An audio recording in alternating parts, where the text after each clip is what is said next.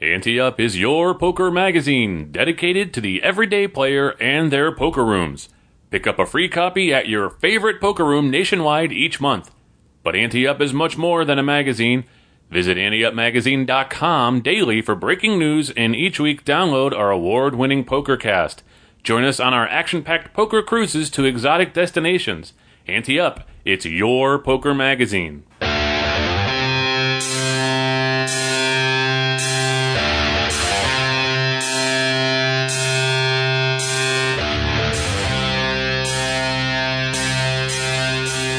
From the Ante Up headquarters in Tampa Bay, Florida, it's the Ante Up POKERCAST. And now, here are two guys who think they know how to play poker, Chris Cosenza and Scott Long.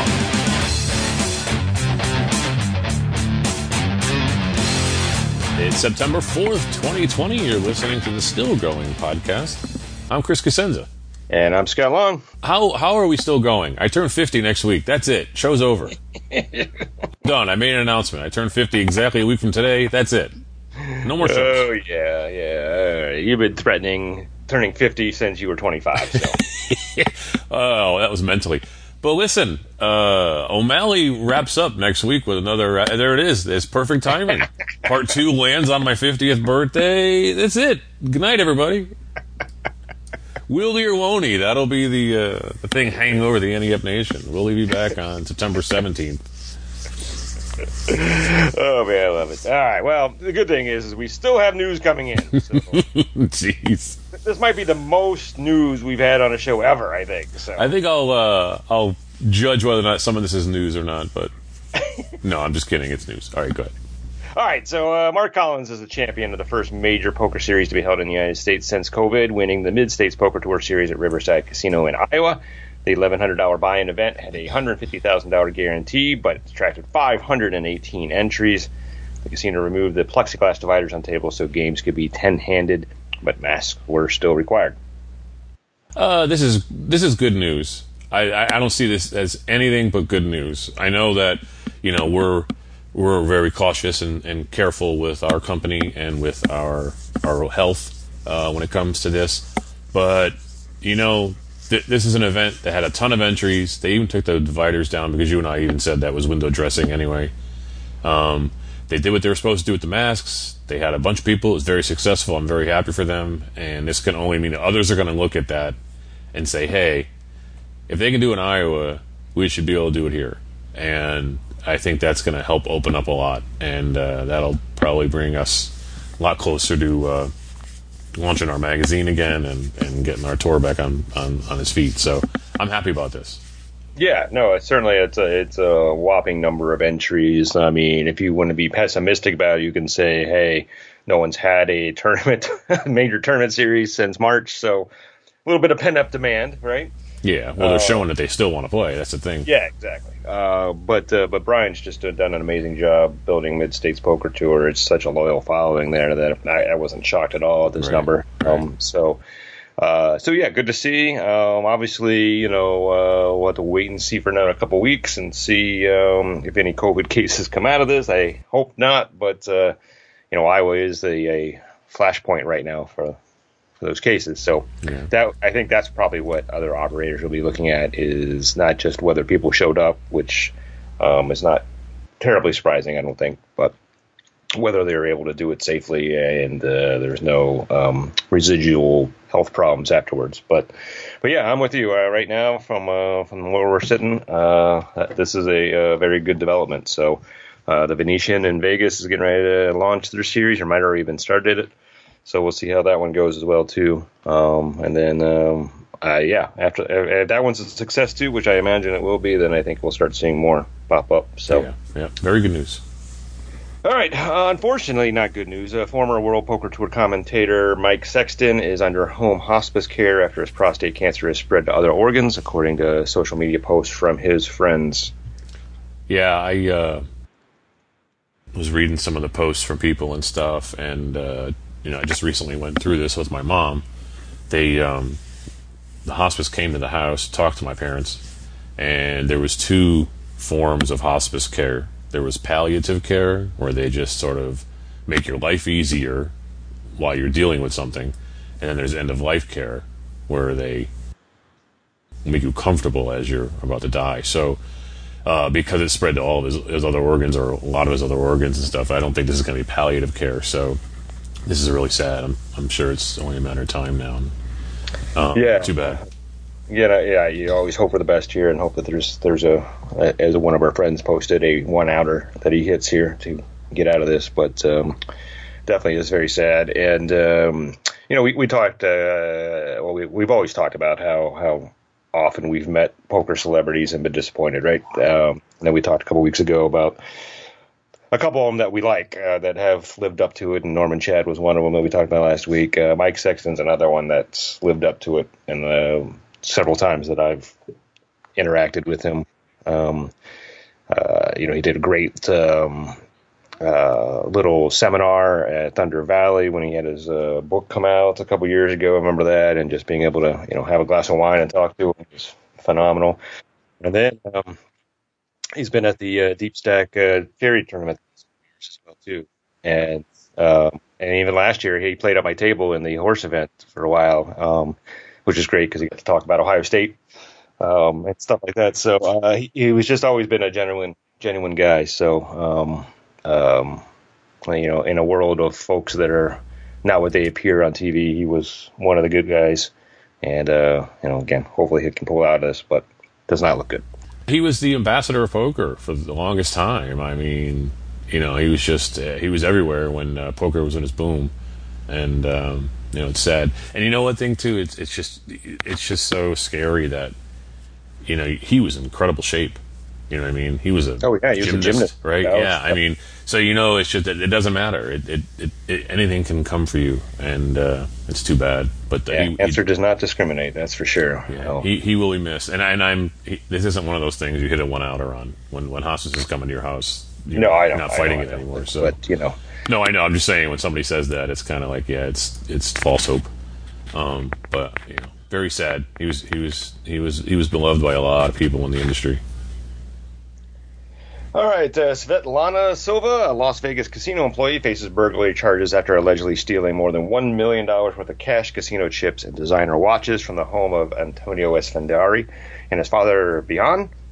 The woman had lived on again, off again with the John, and he says she may have gained access to the safes in the house because they had similar passcodes to the one she used for the door. Silva allegedly lost most of the money and chips in poker games. Jeez. So, I mean, where do you even start with? I know, and she stole all that and then lost it all anyway. So now, what do you do now? Well, didn't lose it all. When they arrested her, she had $25,000 in chips on her. Which, geez, yeah. I mean, who doesn't just walk around Vegas with $25,000 in poker chips on? It's a prerequisite, I think, before they let you off the plane. And McCarran, they gotta. Particularly if you're a part-time poker dealer, of course, you get $25,000 in chips. But so when I first saw this, and then I didn't read the article when I first saw it on Facebook because I knew I'd eventually get around to it when I was prepping for the show. You lots of things that come to mind. I'm like, one, I just I'm hoping at some point in my life I have $1 million worth of anything in my house. I mean, somebody could come and literally pick my entire house up with all of our cars and drive it away, and it still wouldn't be $1 million. I know. It's insane. So the fact that he had $1 million of cash because he had chips and designer watches and a couple safes is just mind-boggling on one level for me. So there's that. And then two, obviously, some sort of relationship with Antonio's father here. And then some of the comments I had on my page about this were this is a good reminder why you don't have the same password for everything. Yeah. Like, it's amazing. Hey, why don't you come live with me for a little bit? Yeah, here's the passcode to the door. Come and go as you want. And then, by the way, everything we own here, similar passcode. Yeah, pretty much the same code on all the safes. Yeah, that's kind of scary. You don't think about it like that. But the other thing is too is the minute somebody who used to live with you doesn't live with you anymore, you change the codes. You know how similar it is. You still change the codes. I mean, that's what you do. You change everything. That's why they change the keys to the front door when they give the key to the woman to come live with you or whatever. You change the key when you throw them out because the locks. I mean, because you don't want them to, unbelievable. And they'll never see that money again. She lost it all. She's going to jail. Yeah. And so it was interesting. In the article I read, so she lost some of these chips in a game, and then went on a winning streak. Of course, that's what you do when you steal money. You lose it, and then you win a little bit, right? And I wanted to buy the specific chips back from the guy that she lost to, and he wouldn't. And then she came up with this thing about how they were specially marked, and only she could cash them in. So, I mean, wow, there's a lot of stories going on at the poker table. Yeah, and that's not suspicious at all. Not at all. And it only took me 3 hours to get that story read because I read it on the Daily Mail, and there's 47 ads all over the place. Oh, so. yeah. Don't get your news from there. Sorry, folks. All our British fans. All right, so poker players Julie Cornelius and Darren Dobler have signed up to run this year's Marathon des Sables. Good luck with these words today. It's a 156-mile, 6-day ultra marathon through the Sahara Desert. I don't like any of those things. They are running the race to benefit the St. Baldrick's Foundation, which funds childhood cancer research, and they are encouraging poker players to do their own 156-mile race virtually, with 50% of the virtual entry fee benefiting the foundation. WPT champion Tyler Patterson, another one of the good guys out there, by the way, and other pros have already signed on. You know, at first I thought this was going to have the marathon run through the new poker room at the Sahara. I thought that's why it was on here. And I'm like, okay, what's the why are we reading? And I'm like, oh, they're poker players running this marathon raising money. Oh, okay. Because I was like, oh, man, that'd be kind of cool having the whole marathon run through your poker room. You know, talk about foot traffic. Oh, man. That's what I thought it was. And then I read it, and I was like, oh, that's kind of a letdown. I don't know what would be harder, running 156 miles through the Sahara Desert or 156 miles just around the 10 poker tables at the Sahara. Well, I thought it would run through it, not like that would be the whole course. You know, I thought it was going to be like a PR thing, or they're like, hey, watch the marathon run through the poker room as you're check raising the guy in C3. You know, I didn't know. I mean, I'm half kidding, but it's. I had a friend that just ran an ultra marathon, but he did it in his backyard. So we did. I don't know how many laps it was in the backyard, but one of the things he said is, I did not anticipate how boring running in a circle would be for that long. So, so anyhow, one, I've never heard of this marathon, so I'm intrigued by that. It's not surprising to me that there are poker players out there willing to do something crazy like this, because that's what poker players do, right? Yeah. I want to read more about it. I need to go back and read more about it to understand, because it's 6 days, so you run, I mean, I guess you divide 156 by 6, so I don't know, I mean, it's a marathon every day, I'm guessing. Yeah, probably. It's basically 26. In the desert. Yeah. I kind of feel like Clark Griswold trying to get to the gas station and vacation there, so... Was I supposed to laugh at that? I'm sorry. Should I hit? We should have the laugh track here. That it was a funny reference. Yes. Oh, okay. I should just push the button and hit the laugh track button here. You probably didn't hear it because your microphone cord is still hitting the microphone. Even after you said you fixed it.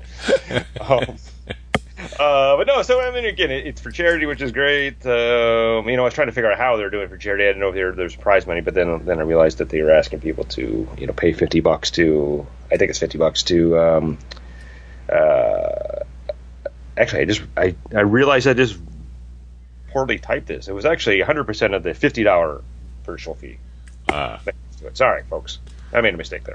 But anyhow, so that's how they're raising money. Is they're getting folks to send them $50 and theoretically go out and run their own 156-mile marathon. Yeah, like when I was a kid, we used to raise money for muscular dystrophy through my bowling league. You would go around the neighborhood and get somebody to pledge an amount for every pin I knocked down. So if I got them to do a penny and I knocked down 500 over 3 games, they'd do $5. And, that's how you, so maybe here it's like, hey, for every mile you complete, or I don't know, you could do stuff like that too. There's a way to do it, but apparently this way it's just the entry fee that they're donating. Well, yeah, and I love what they're doing. I will not be participating. I don't think I could drive 156 miles in 6 days. No. Let alone run it. Did you know, I don't think you knew him, but did you know John Wilson at the Times? Oh, yes, yeah. You remember John Wilson? He was my first boss. He hired me, and I got to know him a little bit, and then one day he comes out with, I'm not gonna be around next week. And I'm like, really, where are you going? He said, I got this ultra marathon to run. And I'm like, what? And so he used to do these like 50-mile ones, Yeah. But that was all at once rather than 26 twice. You know what I mean? He would do like one, and I was like, wow, that's incredible. I said, how do you run for that long? And, you know, he says, well, you know, you go to the bathroom while you're running. And I'm like, what? He's like, yep, that's right. We just go. Just let it go. I'm like, no way. He's like, yep, if you're competitive, that's what you got to do to survive. And I'm like, no way. But he was explaining to me all this stuff, and it's crazy what they go through to train and to do all this stuff. And so, you know, hats off to him. It's not easy. No. You know, I mean, not just a part of covering them the distance, but just in the training and all that, but just the stuff they have to commit to. And oh wow, it's crazy. So yeah, the human toll it takes on this. I mean, my brothers run marathons all the time. I never did, even though I was a runner. But just the things you hear, like, you know, your nipples get chapped and you have to put stuff. Yeah. And then, you know, you have good socks and shoes and stuff, and that's just for one marathon, which takes most people 4 hours, right? So do it 6 days in a row in the desert. So I don't know. Crazy in the desert too. Unbelievable. I was gonna make another obscure movie reference there, but since you well, down the first one, that's I haven't installed the laugh track yet. Wait till next week on our last show. Spaceballs today, so let's move on to the next. I'll have the laugh track just in time for our last show next week. Don't worry. All right, the fascinating story of high roller online poker brothers Z and Hawk Dying is told in a new article by Washingtonian writer Jessica Sidman. The pair discovered online poker while they were mechanical engineering students at the University of Virginia. Both eventually made the top 10 list of most money won online, a total of $14 million between the two of them.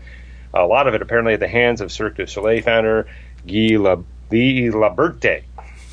Can't believe you still don't know how to pronounce this guy's name. He's only the most popular person in amateur and poker history.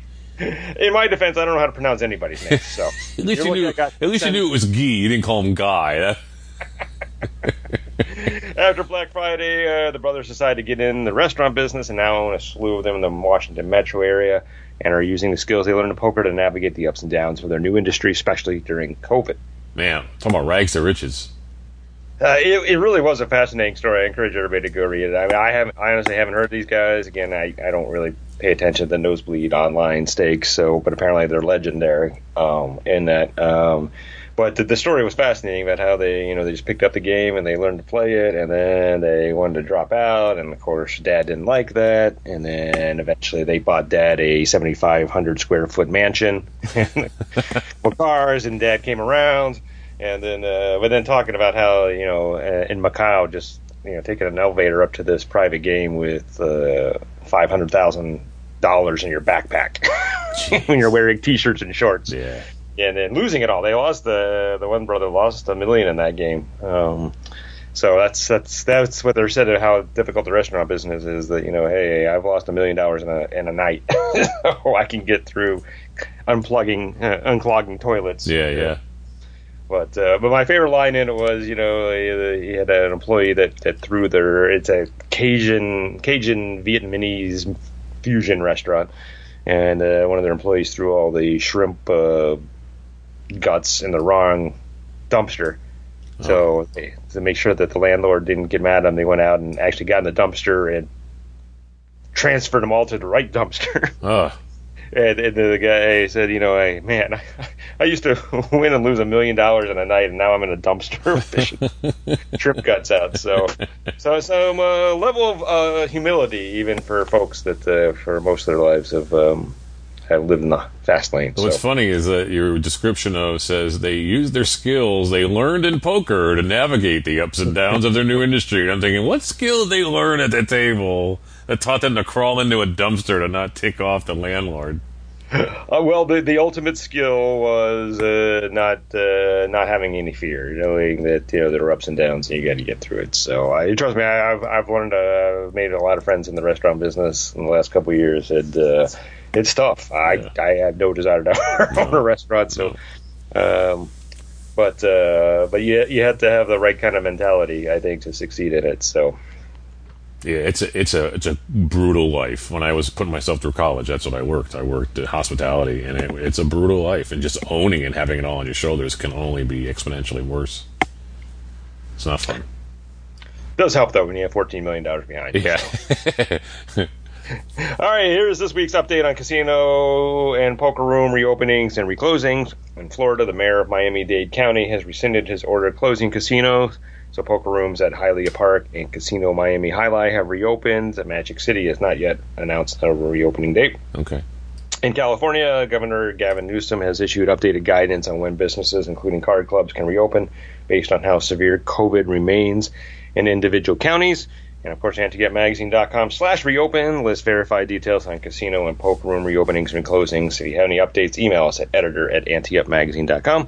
And we are also emailing a weekly e-blast with updates that you can subscribe to on the homepage at AnteUpMagazine.com.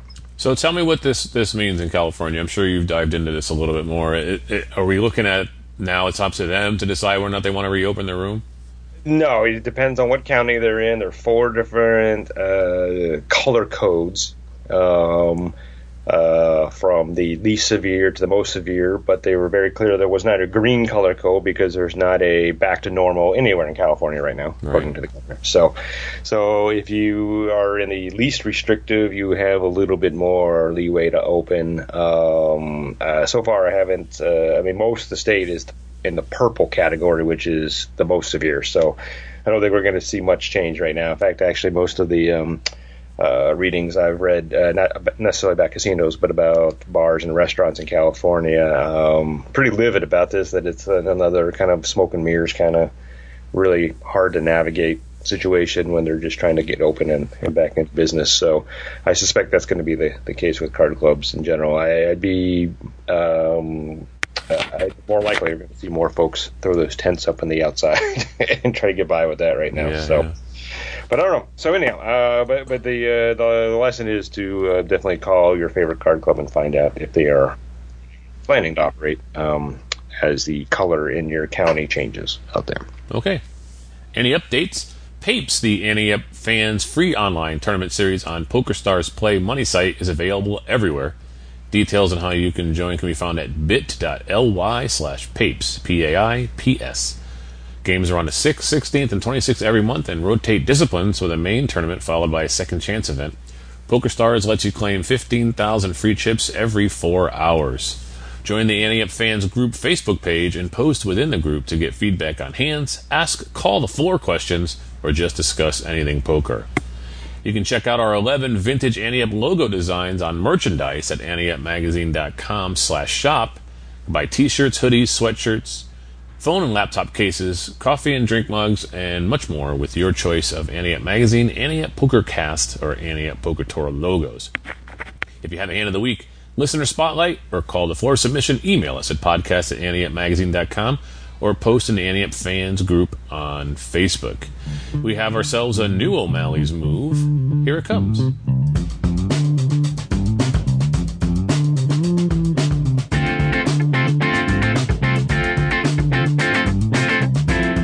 And welcome to another O'Malley's Move. I'm Malcolm O'Malley.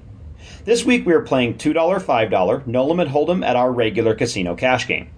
The action has been pretty crazy and wild, with one maniac in particular that has gone on quite the tear. He bought in for $300 and currently sits with around $2,500. We've had a solid night ourselves as we sit with $1,300, up $800. The blinds post, the maniac straddles from under the gun for $10, an MP calls, and it's to us on the button with the 8 of spades, 7 of spades. I don't mind playing a hand like this in a straddled pot in position. There's a chance, a good one, that the under the gun will raise, but I don't think I mind that at all either. We call. The small blind and big blind both call, and the under the gun makes it $75 to go. The MP folds, and it's to us. I really don't mind this situation. We have a hand that plays pretty well post-flop against a maniac that could have any 2 cards here. Plus, we've got position. I don't think limp re-raising is a smart play, but I think a call is definitely in order. The blinds fold, and with around 170 in the pot, the flop is the 9 of hearts, 6 of hearts, 5 of hearts. This is an interesting flop for our hand. It's very coordinated, but we did flop the nut straight. Our opponent leads out for 100. I think raising here is a bad idea. If he has any piece of this, he's most likely going to re-raise and possibly shove. I'd rather not get it all in on the flop with a maniac. We elect to call. There's 370 now in the pot, and the turn is the ace of spades. Our opponent leads out for 200. This card doesn't really change our situation. If we were ahead on the flop, we're still ahead. I think raising is fine here, but I also think calling is an interesting option. As long as there's no heart on the river, we can be fairly confident that we have the best hand. Plus, we can keep his bluffs in. We call. The pot is 770, and the river is the ace of diamonds. Our opponent shoves with little hesitation. So, we have to call off our remaining 925 to see if we're good here. This is an overbet of the pot, and we're only getting 1.8 to 1 on a call. What's the move? It's time for the AdvancedPokerTraining.com Hand of the Week. Send your hands or situations podcast at AnteUpMagazine.com. If you haven't won something from us in the past year, you'll get a free membership. Vincent Ferrigno is back this week, Chris. Nice. And his hand, he says, is a blast from the past since he can't play at the World Series of Poker this year. This is all the way back in 2010. Jeez. I don't even remember all the details. We were little babies in the business back then, Chris. Yes, but we were in business. Unlike now. All right, so Vincent said, I want a seat in a yearly points league for a $1,500 World Series of Poker event. And it was his first ever one out there, or his first event over $300. So big deal for him, right? All right. Gets to the table early, and we start four-handed with 2 additional dead stacks in play. He said that this hand comes at the 5,100 level.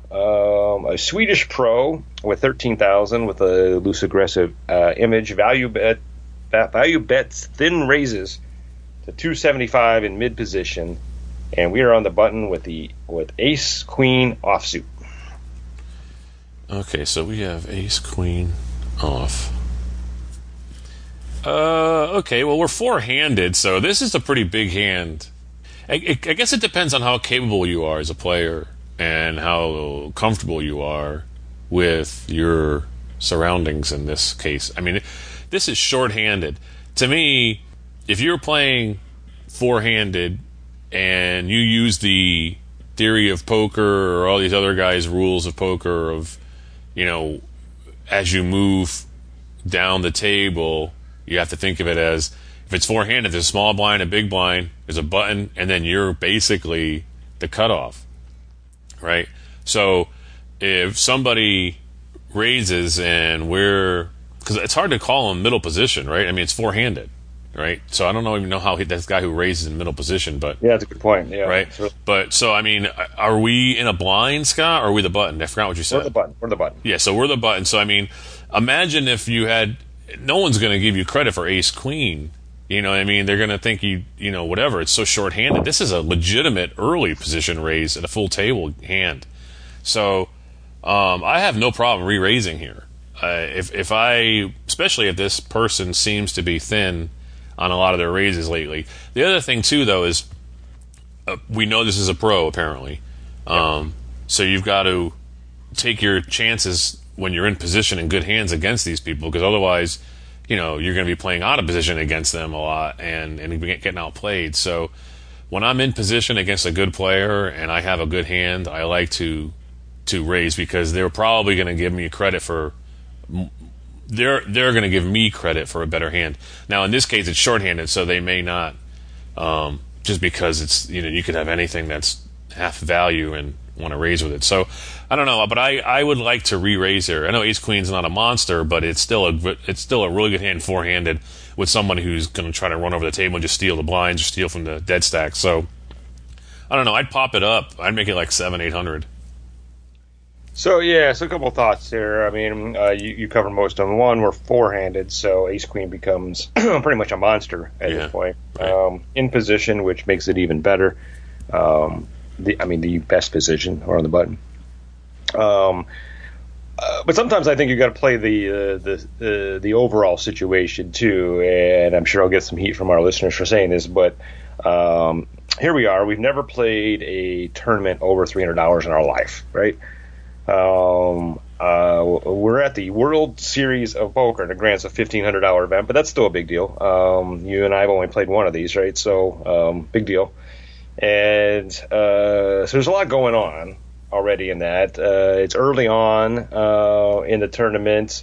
Plus, you got there by winning this, yearly points leagues. You put a lot of work in just to get here, right? Mm-hmm. And now you're up against a pro who clearly can outplay you, right? So I think there's some other considerations that we need to make at this point too. So absent of all that, this is an easy raise. You got to raise here, I think.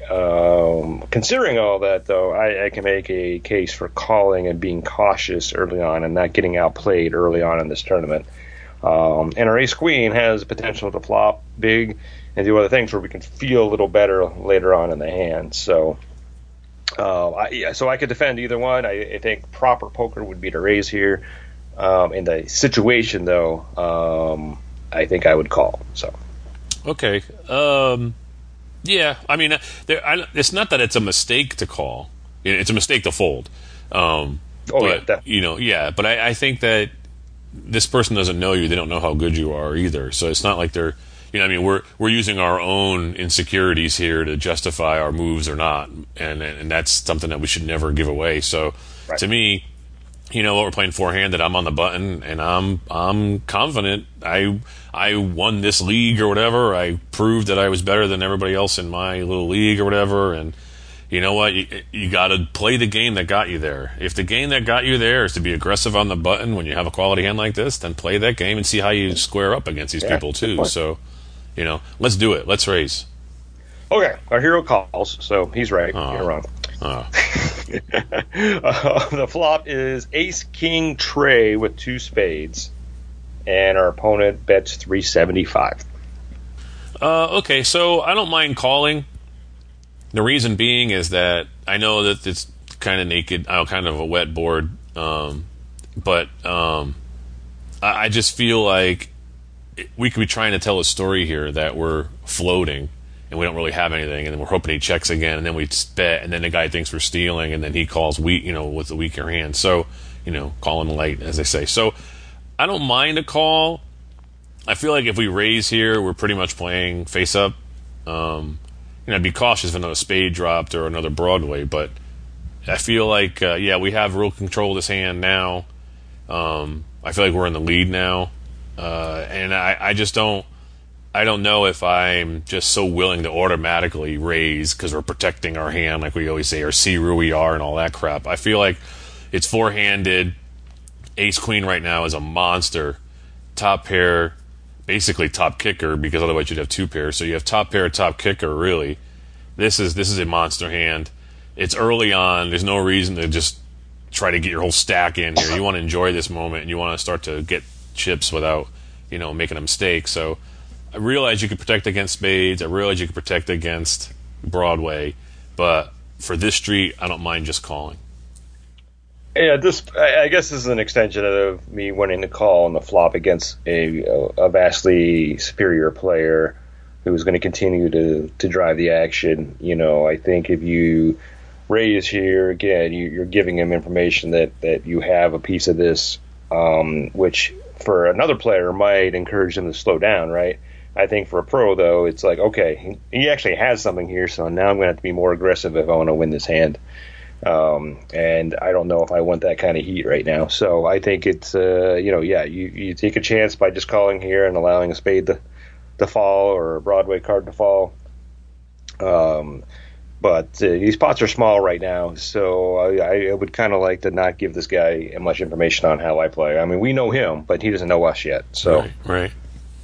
Can you tell me, I'm sorry, what was the bet after the flop? 375. 375, okay. All right, so our hero calls. He says he did contemplate a raise, but was trying to control the pot. Turn is the 10 of clubs, so our board now is ace, king, tray, 10 with 2 spades. Our opponent bets 1,000. Well, I mean, I don't know. It's possible Queen Jack is out there. I don't know. I wonder if he hit I think at this point now, if he's a pro, he's thinking, okay, if he had Queen Jack, he wouldn't bet again unless he was positive we had an ace and would call. He might think that we were trying to float and steal, and so he might check to us and let us bet. He might check to us just to think we'll try to steal, or if we do have the ace, he knows now you'll be confident And so he'll make it look like he's drawing the spades. So if he's got something really big, he would check here. The fact that he bet, tells me that he's trying to protect against something. I don't see any reason to bet here if you've got a stranglehold on it, unless, you're afraid of the spades. And I don't think he could be afraid of the spades because we called. He might think we're drawing, and that's why he's betting. So I just don't know if Queen Jack bets here. So I think we could still be alive and still be ahead here. There's an argument to raise. Do you know how many chips we started with? No, I do not, unfortunately. Because that's the thing, too, is if I'm going to commit a bunch of my chips here, what am I going to do if the guy shoves on me? Then I'm going to fold and waste. So I don't know how much I have. The pro had 13K to start, so I have to think that we have maybe a little less than that since it was four-handed, and, we probably have, an amount that this guy has covered. So I don't know. I don't know if I like just calling. Just calling could make it look like we're still drawing. And then on the river, the guy will value bet, and then we have top pair, top kicker. So I feel like this is the moment where we need to say something, though. I don't know if a call's the right move. So I think I might raise here. And also, too, we've now picked up a draw, too. We have, yes. Jack comes, that's not a spade, and we got the nuts. So I don't know. It's a tough situation for me. I think I'm inclined to call and disguise it still. It's still looking like a draw. And if we just happen to hit the jack, then it was a draw. But I don't know. I don't know if I want to make it $3,000 now when I only started with like 8 or 10. That's a third of my stack on one street. And then what am I going to do on the river when this guy shoves? And we have one pair. So I'm inclined to call and try to use some pot control here. That's still my line here. Again, let him keep betting into us, and hopefully he has nothing and just trying to push us off of it. If we raise here, I don't know. The problem is, if he has nothing and he's trying to push us off his hand, he's going to find a way to do it one way or the other, right? So if we raise it now, he's going to do it now. And if we don't do it, then we open ourselves up to a pretty big bet on the river too that we have to contemplate as well too. But I think in general, it's the unforced errors that you try to avoid in poker when you're against these better players. So if we raise here, we give him another opportunity to take a shot at us. Where if we just call here, he gets one more shot at us, right? Yeah. So I think I'm inclined to again be super passive here and call and see if he either wants to concede this hand on the river or put us to a test at that point. But I'd rather not give him 2 attempts to push us off his hand when we can contain him to one attempt to push us off. Right? Yeah. All right, our hero calls as well too. The river is the 6 of diamonds. Our final board is ace, king, tray, 10, 6, and our opponent moves all in. Yeah, I knew this was coming. It's the thing of the pressure of the whole moment. You spent your whole life getting ready for this moment. You won the league, took all year.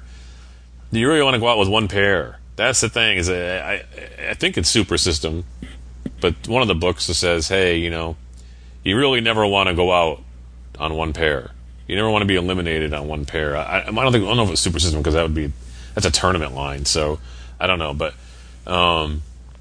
one pair is tough to lose your tournament on. Now, if you were in a vacuum and you weren't weighing all that on you, you weren't going through all that and the pressure of it, making the nerves and everything, and the wasted time and all that. If you're just in a vacuum, I call. Because I believe that this guy, the reason he would bet this amount when the pot was only like $3,000, our $2,000 from the last street, the 375 is 6,750. So that, and then the initial race. So, we're working like a 3,000 chip pot, and he's risking, he's putting out $10,000 basically, $11,000 here. So why? Why is he doing that? Is it because he doesn't want to lose this pot and he thinks he can run us over and that we're an amateur and he's a pro? If I was in a vacuum, I call.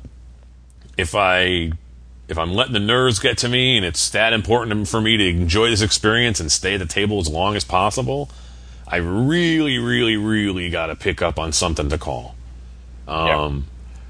because I'm in a vacuum and it doesn't affect me and I'm just doing an analysis from my office, I'm calling because I think this guy's just trying to push us off. He must be really sold that we have something, and he doesn't want, because he doesn't want to lose this pot to like some random, like, in other words, he might have thought we were drawing with, say, like, I don't know which spade it was. So maybe we had the ace 10 of spades or the ace 8 of spades or something. And he thought we were top pair drawing. He doesn't want, or even something less than that, like a jack 10 of spades, or who knows. Maybe he doesn't want us to now have paired that 10 and win with a crappy pair when this guy's been bluffing us all along with king jack, king jack or something, or whatever it is. I don't know what he has. So in a vacuum, I'm calling. In my office, I'm calling.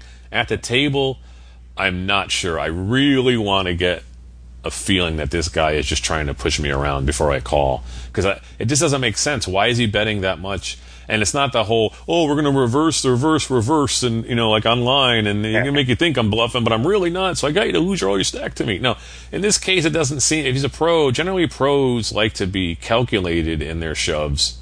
You know what I mean? And maybe he had so many more chips than us that he thought he could survive a bluff like this. Because we only had like 7,000 or something. He still has 6,000 and can survive this table four-handed. So I'm going on record and calling. Yeah, I think call is the way to go, but I think you're right. If I'm at the table, I fold this. Because, again, it's that situation that you're in. You worked all year to get here, and then you want to go out early on four-handed before you actually even have players at the table to actually play. And, I think you'd just be sick if he turns over Queen Jack here, or Ace Tray, or Ace 6, or 6 Tray, some kind of garbage hand like that, and you're eliminated. But take away all the other stuff. I mean, there really is not much reason for this person to shove here if he has his beat, and thinking that we're going to call this big bet, right? So it does seem like a bet designed to get us to fold a better hand. So yeah, because wouldn't he want value? I mean, wouldn't he want value? Because he's trying to scare us. And then what's the first rule of Caro is, hey, they're trying to do something. They're their tell is the opposite. If they're showing the strength, that means they're weak because they're afraid. In this case, why is this guy trying to scare us to fold? Or he'd have to be totally set that we have a monster hand that he can still beat. He'd have to have the straight to have this. And if he had the straight, would he have played it this way? I just don't know. Might have, but he'd have to be convinced that we have like ace king or a set, and then wouldn't we have played it differently if we had those hands? So right. I have to call here. All right, so our hero says, I tank. I put him on ace, king, or better, or he missed flush draw and decide to fold. He mucks, but later on I find on his Twitter feed, and it reads as follows. So this is interesting. Oh, cool. The tweet from the pro, is room for poker now, min raise and barrel all the way with 10-9 on an ace, king, tray, 10-6. He calls quick on turn, but luckily folds the river when I put them all in, and he's up to 11K now. Yeah, 10-9. And so he says, our hero says, interesting, as based on my current experience, I would have played this hand completely differently pre and post flop. As played, would you have called, or would you have played it differently? So again, yeah, we're 10 years smarter now, right? Yeah. So we're all going to play this a little bit differently now, but at the time, I think exactly what happened. This pro sized our hero up as a newbie who was here and nervous and excited to be here, and knew he could push us around, and that we wouldn't call that river unless we had at least two pair, and we couldn't have two pair, I don't think, at that point, with that 6 on the river, right? Otherwise, we would have raised at some other point. So, it's pretty ballsy, but, Yeah, I mean, the guy sized this up. He looked at our stack versus his stack. He knew, and for him, if he's a pro, a $1,500 event to him is, you know what I mean? I can get into the next one in a day and a half. Right. And the other thing, too, is now, we're only like 45 minutes into the show. So let me just say, if we did go back to the beginning and played this differently, instead of being passive and calling with the ace-queen pre-flop, you re-raise him. He may even lay it down right there. If he doesn't, he calls your raise to whatever it was, 800, and then that flop comes, he's going to check to you. You barrel again, he folds. 10-9 is not calling there. Even if he wants to try to be a hero and re-raise you, you now have top. You took control of the hand. I think that you're not going to go anywhere. And then on the turn, he's going to check again because you didn't go anywhere, and then you take it down. Even so, he may check, or he may try to bluff you on the river, but he's not going to shove on the river now that you've taken control of his hand, and you totally take this hand down, and who knows, you take the bracelet. Who knows, But I think the other lesson is these kind of hands happen a lot. I think. Yeah. I think if you're a really good pro, this is the aggressive and then the pressure you put on folks, knowing that folks are going to lay stuff down. So the problem is though that you can't assume that they never have anything, right? So it's that one time you decide, hey, you know what, I'm going to make this hero call that they turn over Queen Jack here. Rather than 10-9. Yeah. So that's the genius in the style of play. So they sow those seeds of doubt into your head by their aggressive moves, and now because a game of incomplete information, you were put to the test, and that's what they like to do. They like to put you to the test at all costs, at almost all the time. And in this case, like we said, in a vacuum, you take all the other crap away from it, remove emotion from it, and you'd see that it made sense to call there. But you know what? You still went to the World Series. You still earned your way there, and you had a good time. I'm Chris Cosenza. And I'm Scott Long. We'll see you at the tables. Ante Up is a production of AnteUpMagazine.com. Contact the show at podcast@AnteUpMagazine.com. If you'd like to advertise, send an email to advertising@AnteUpMagazine.com or call 727-331-4335. Some music used in this episode comes courtesy of the PodSafe Music Network. Save big money when you start your next project today at Menards. Convert your current recessed lighting with energy-saving LED downlights from Fight Electric. They're bright and install easily in just minutes. They also go from regular lighting to nightlight mode with just a simple flip of a switch. Save big on all Fight lighting products now at Menards. Shop our lighting options today in-store and on Menards.com. Save